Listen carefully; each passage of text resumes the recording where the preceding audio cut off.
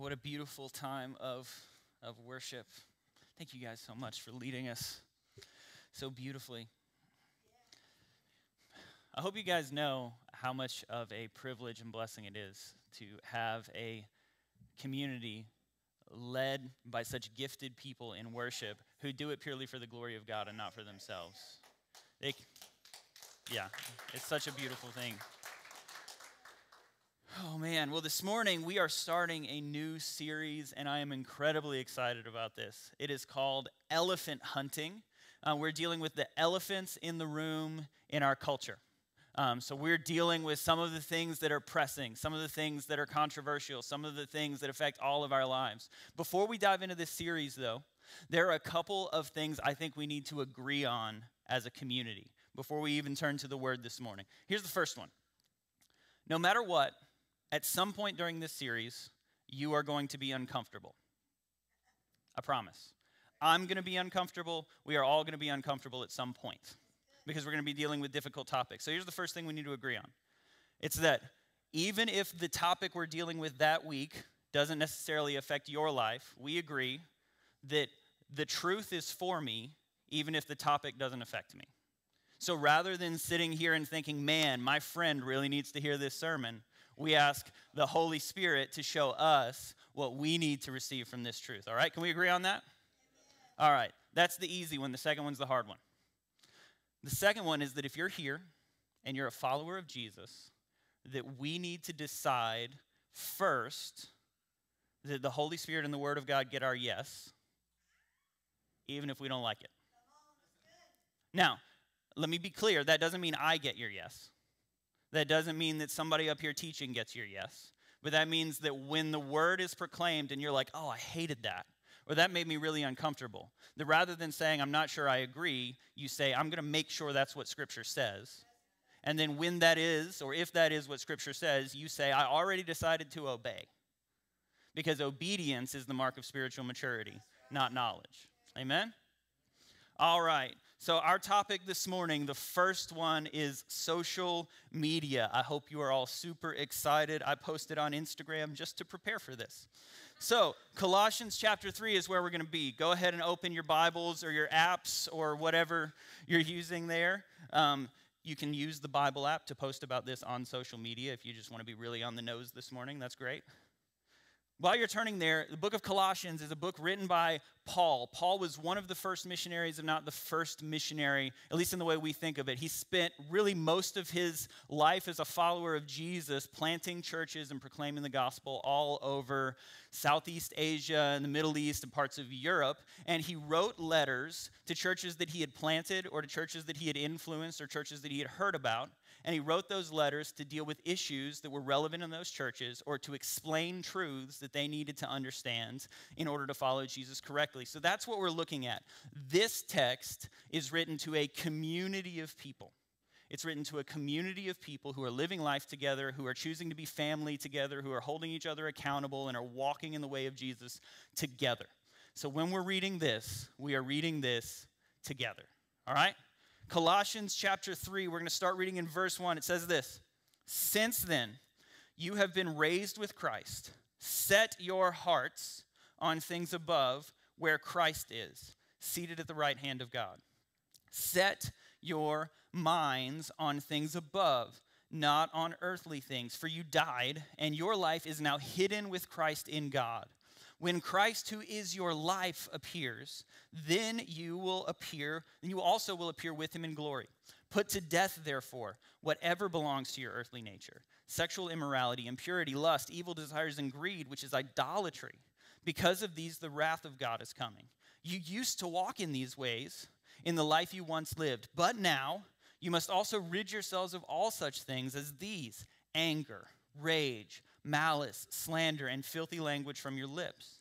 Do not lie to each other, since you have taken off your old self with its practices and have put on the new self, which is being renewed in knowledge in the image of its creator. Here there is no Gentile or Jew, circumcised or uncircumcised, barbarian, Scythian, slave or free, but Christ is all and is in all. Therefore, as God's chosen people, holy and dearly loved, Clothe yourselves with compassion, kindness, humility, gentleness, and patience. Bear with each other and forgive one another if any of you has a grievance against someone. Forgive as the Lord forgave you. And over all these virtues, put on love, which binds them all together in perfect unity. Let the peace of Christ rule in your hearts, since as members of one body, you were called to peace, and be thankful.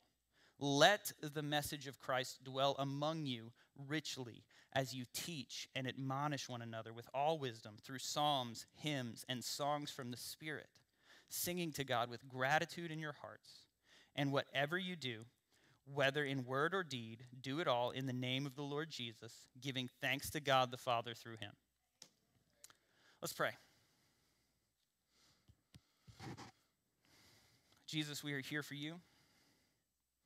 We are here to be like you, to be formed like you. I and we lay down our assumptions, our perceptions. We want to receive your truth. We want to be formed by you this morning. We love you, Jesus.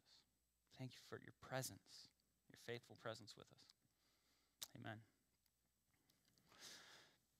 So my son, who is 5, just started T-ball, which as a highly competitive dad is ideal. Really just like reliving all of my failures, not really accomplishments, and competition through him. He's 5 and he's playing T-ball, which means it is controlled chaos and it is not terribly controlled.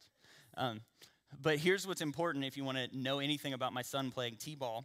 It's that even though Jen and I, he's got 50% of each of our DNA. When it comes to focus, he is all me and no Jen, which means that he wants to focus exactly as much as it takes to not get in trouble and absolutely no more. He wants to focus exactly as much as it takes to get the job done and then be completely distracted. Jen is the total opposite. She is all in. She's all there, completely present in everything that she's doing, while he and I are like chasing butterflies together, doing something else. So this past Tuesday, he was playing T-ball, and he gets up, he's got his helmet on. I don't know why they wear helmets in T-ball, but he's got his helmet on, and he goes up and he hits the ball, and my boy hit the ball good. I'm just saying. I'm not saying the big leagues are in his future. I'm just saying. He hit the ball good. He runs to the base, and it was great. I'm like over there, yeah, just way overdoing it. And then it's T-ball. So it takes a while to go from one batter to the other because every time a kid goes up to bat, they forget what a bat is and how to stand and where to point and everything. So the coach has to show them all over again. And Josiah, is very distracted. He's standing there on the base, and he's got his helmet. He's pulling it down over his eyes. He's looking up to see if they bat yet. And he's pulling it down over his eyes. He's looking around. And he's peeking back around to see if they bat yet. He's going the other way and peeking back around. Like I said, just enough to not get in trouble. He wants to know when the ball gets hit, but he does not want to have to commit to paying attention to the game. So the good thing is he noticed when the next kid hit the ball. The bad news is he didn't notice which way he was running. So he started running right towards home base, almost knocked the kid over instead of running to second. And I am once again probably overdoing it, trying not to be way too intense and scream over a bunch of 5-year-olds, the other way! And finally he gets turned around, he goes to second base, everything's good, a couple RBIs, just racking up the stats. But they change, he gets ready to go to the outfield, and he gets his glove and his water and his hat, and I'm over here. I'm talking to him. I'm like, all right, buddy, you got to get your head in the game. All right, you got to pay attention. You got to pay attention to the game. You got to get your mind in the game. Focus on the ball. Don't you take your eye off that ball, all right? Like I said, I'm a little intense with this. But they don't keep score, but I know who wins, and it's my kid. My kid wins. Not the team. My kid's going to win. So he goes out to second base, and here's the thing. He started doing it. He was paying attention. He was focused. As focused as a 5-year-old with 50% of me in him can be. But he was pretty focused. And he's watching the ball, and the ball gets hit, and he runs over to the ball and does what every 5-year-old does, which is not get in proper fielding position, even though we practice it all the time. He doesn't get in proper fielding position. He slaps the ball with his glove and just piles up on it. Problem was, he piled up on the ball right in between second and third base, and there had been a runner on second base. So he jumps onto the ball right about the time the runner falls over him. So I hear immediately, and if you're a parent, you can tell the difference between I'm embarrassed cry and I'm in pain cry and I want attention cry, right? It starts off with that real I'm in pain cry, right? So I go out there and I pick him up and I see that he got a cleat on his hand. He got stepped on. And he's crying, he's upset. Once again, he's 50% me, which means he cares way too much what people think about him. So then he started noticing that people saw that he was crying, and that made it even worse. So he was crying even more. And people were coming over to him and saying, "Can I get you some ice? Do you want a snack? Are you okay, buddy?" Every other kid on the team came and checked on him. It was adorable. But every time somebody comes, he's just like, "Ah!" and just louder. Finally, the game's over just a few minutes later, and we can't get him calmed down. I'm like, all right, I'm going to pick you up, and I'm just going to take you to the car. And one of the kids comes over and says, "Josie, would you like a donut?" And he goes, "Uh-huh." So we put him down by the donuts, and this little girl on his team, Camille, hands him a donut. And this is what it was like. If he's got the donut in his hand, it's like, "Ah!" Crying over. Just immediately, it was like the donut just completely took away all negative emotions and replaced them with joy. I mean, it was magic. Do you know why? Because it took his mind off the pain, right? It took his attention. Did you know that your attention shapes your perception? I knew a guy a few years ago who told me this story. He and one of his buddies were driving across the Midwest. If you've ever driven across the Midwest, you know it's like spending 12 hours on a treadmill. It feels like you're moving, but nothing changes. They were driving across the Midwest. They got to the state of Wisconsin, drove all the way through the state of Wisconsin, got out at a rest area, went and bought snacks and used the restroom, came back out to the car, and he says to his buddy, "Hey, thanks for driving through the whole state of Wisconsin, man. I appreciate it." And his buddy looks at him and says, "I didn't drive through Wisconsin, you did." To this day, they don't know who drove through the state of Wisconsin. Why? Because your attention can directly affect your perception of reality, which is terrifying to think of, just for the record. This is what Paul is talking about in this text. He starts off this list of what it's supposed to look like for those of us who live in community, that there are these things we're supposed to put off, to rid ourselves of: slander, sexual impurity, malice, anger. We're supposed to forgive one another. We're supposed to put on what Christ has done, put on the renewed life, the life that is being renewed, put on the love of Christ, and put off all of these things. But he starts off with something really important. He starts off with, set your mind. Set your heart. And that word there doesn't mean set like set. It means set like set your GPS. Like seek after, pursue, make the preeminent thought that you are intentionally going after the things of Christ, the heavenly things. Set your heart, set your mind.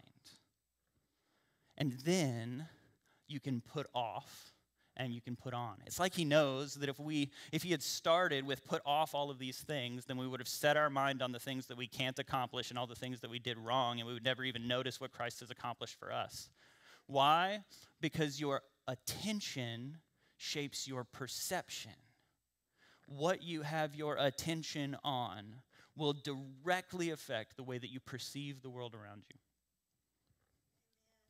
Now, there are two principles that are directly from this text that we need today. The first one I've already said like 5 times. Your attention shapes your perception. The second one is like it. Your attention holds your intention. One more time. Your attention holds your intention. In other words, if my wife says, "Hey, we haven't been connecting very well lately, can we just spend some intentional time together talking tonight?" And I say, "Sure," and then I keep playing Realm Defense on my phone while she's talking to me, then there's nothing intentional about what I'm doing, right? Because she doesn't have my attention. So your attention shapes your perception, and your attention shapes your intention. So in other words, if your attention is not on Christ, you cannot intentionally put off the things of the world and put on the ways of Christ. Now, you might be thinking, CJ, social media is a weird place to start this series. Okay, we're talking about elephants in the room, and like, yeah, I know we use social media a lot, but that doesn't seem like a big controversial topic that we should hit in church. So I did some research. If you look up on the screen, there's going to be a chart up there. Now, this chart is the average of the amount of time internet users globally use social media per day between 2012 and now. I'm going to say that again. Global people who use the internet average this amount of social media. In 2012, that was 90 minutes a day. It's an hour and a half. Now, once again, this isn't Netflix. This isn't video games. This isn't screen time. This isn't Realm Defense, though it should probably be included for the sake of this because it's a dumb game that I've been playing a lot lately. You don't need to do it. You don't need to play it. It's not that cool. In the last almost 10 years, the amount of time spent on just social media, on average, by people who use the internet. So this includes people who don't have any social media. It's internet users, averaged. The average has increased by well over 50%. So that now globally, we average 145 minutes a day on social media as human beings who use the internet. That's 2 hours and 25 minutes. In the United States, we average 2 hours and 3 minutes. Now, this is why that's important.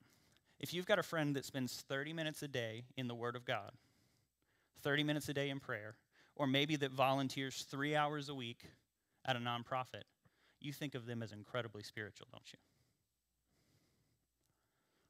So in other words, social media might actually be the biggest elephant in all of our rooms that we don't really know is there.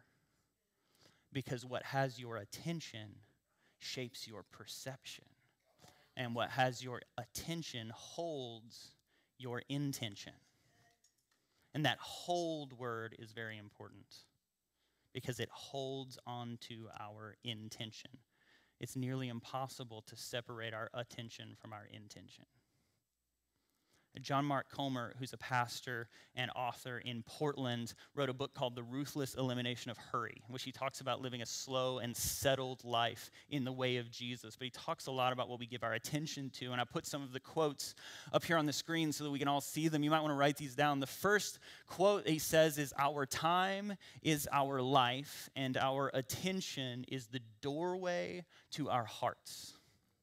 He elaborates. There's one more quote that's up here. This is incredibly important. "Because what you give your attention to is the person you become. Put another way, the mind is the portal to the soul, and what you fill your mind with will shape the trajectory of your character. In the end, your life is no more than the sum of what you gave your attention to." So let me beat a dead horse for a second. Your attention shapes your perception. And your attention holds your intention. Now, here is an analogy that anybody could have thought of because it's very obvious. This is a dirty window that came off of our house when we moved in. I cleaned it a couple times, it's still dirty because my son and I have the same attention span. We're not very good at cleaning things.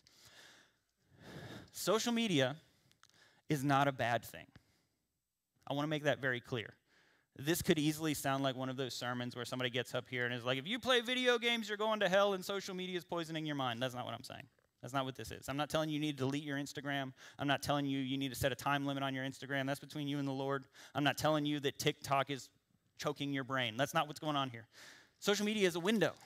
It's designed to give you a picture into someone's life, to show someone else a picture, a window into your life. It can be a very, very good thing. And I want to say this as explicitly as I can. Social media is a reflection of human beings that reflect the creative intent of God. The fact that people came up with a way that we can use the internet to stay connected, to share the gospel, to stay present in people's lives that we're very disconnected from, to be present in issues that are going on all over the world, that is a beautiful, good thing. Human beings are made in the image of God to create things that reflect his image. And social media is a good thing that was created by people in the image of God being creative. Now, you don't look out a window and see your neighbor's plumber's crack and think, darn window. No, you think pull up your pants or close the curtains. Because a window is a neutral, right? If your neighbors accidentally see you rocking out, dancing your heart out to early 2000s Disney music, it's not the window's fault. It's the fact that you left the curtains open, right? A window is a neutral, but it's what you give your attention to through the window that becomes a problem. It's when the window holds your attention instead of what's going on in the house that becomes a problem, that becomes dangerous. Because your attention shapes your perception. Your attention holds your intention. And we have to intentionally set the dial on our hearts to the things of Christ. Set the intention of our minds to the ways of Jesus so that our perceptions are shaped by the Word of God, by the work of the Holy Spirit, by the ways of Jesus, so that our intentions are held by the Word of God, the work of the Holy Spirit, and the ways of Jesus. We have to set our attention. It's incredibly important. The danger comes, and we've probably all seen this, is that sometimes social media feels like a world where the rules don't apply because it's through a window. Right? When I look through the window, it doesn't feel like it's part of my life. It feels like I'm living this separate thing. So I've seen this, you've seen this, maybe you've done this, I've probably done this. Man, sometimes on social media, we will say things to people that we would never, ever in the world say. We would never treat somebody like that. But we will argue with a stranger about something that does not matter, or even something that does matter. But we'll just argue in such a way that we would never in our right minds. We would never in real life talk to somebody that way. Sometimes we will share or read or post things about people that if it was our friend in the story, we would be sickened that someone would talk about our friend that way. If it was us that was being talked about in another room, we would be deeply hurt. But because it's a stranger, or because it's online, or because it was a celebrity, or because it was shared on Instagram, we feel like it's not quite gossip. When you set your mind on Christ, you cut out things like slander.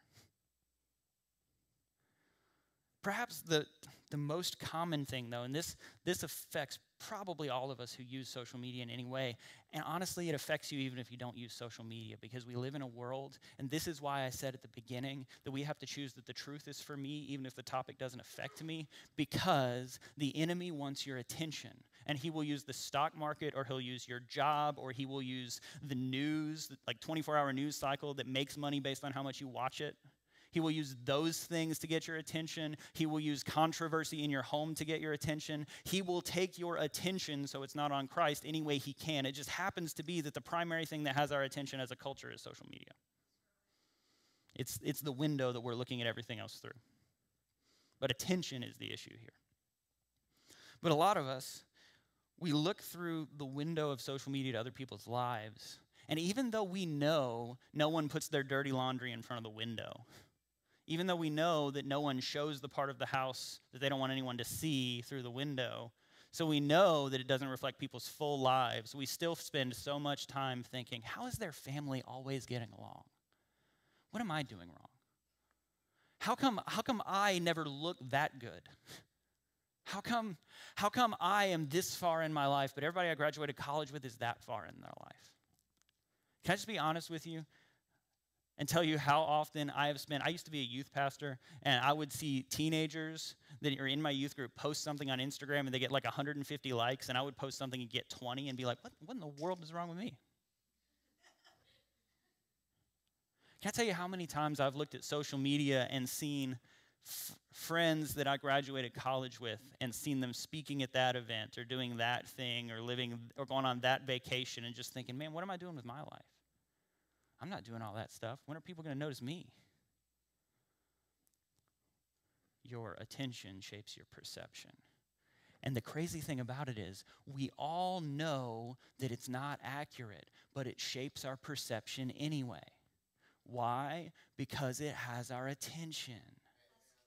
Your attention shapes your perception, not just the things that you know. You can know something to be true completely, but if it doesn't have your attention, it won't shape your perception. So where this ends today is simple. What has your attention? Now, I'm not telling you that you need to delete social media. I'm not telling you that that's the answer. I can tell you some of the things that I have done. I set a timer on Instagram. My wife has the code so that I cannot look at Instagram for more than 15 minutes a day without asking her permission. Maybe you need to do that. Maybe not. Maybe it's not a problem for you.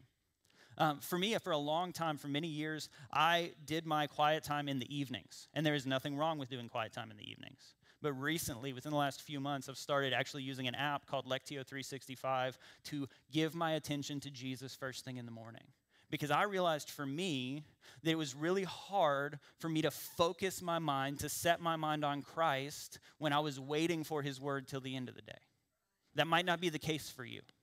It might be great for you to do your quiet time over lunch or in the evening after the kids go to bed. The point is not when or what. The point is that. The point is that you're setting your attention on Jesus. Honestly, this might be a bad thing for a minister to say. I don't listen to a lot of Christian music. Sorry. I've started on my way to work most days listening to worship music. Why? Because I've realized it is way more easy for me to notice when I get a text or when someone likes something on my Instagram than it is for me to notice the Holy Spirit nudging me in a conversation with someone. I don't really like that. So I want to set my work day, the attention of my work day, on Jesus and on his ways. What has your attention? Because I want to tell you that when Jesus has your attention, and this is what it means for Jesus to have your attention. It means that the goodness and love of Jesus, the work that he has already done, the fact that he has died and rose again for you, the fact that you are loved, that you are welcomed, that has your attention. And when the work that Christ did has your attention, the sin that Christ paid for is put to death. It is choked out because it doesn't shape your perception as much. It's not that we're just happy and joyful all the time, not worrying about sin, but it's that our perception has to be shaped by our attention to Jesus, to his goodness and his character. Our perception is no longer shaped by comparison to one another, unjust and ungodly comparison. It's shaped by what Christ says about us and what Christ has done for us. When your attention is set on Christ, it shapes your perception and holds your intention. If you want your life to change, the first place to look is where is your attention.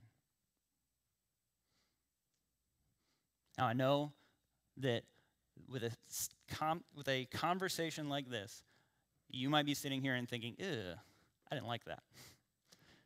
Or you might be sitting here and thinking, oh, I've got some stuff to change. As I was writing this message, I was thinking about how much time I spend on social media. And I was thinking about all the other things that have my attention that have nothing to do with Instagram. Here's what I want to tell you.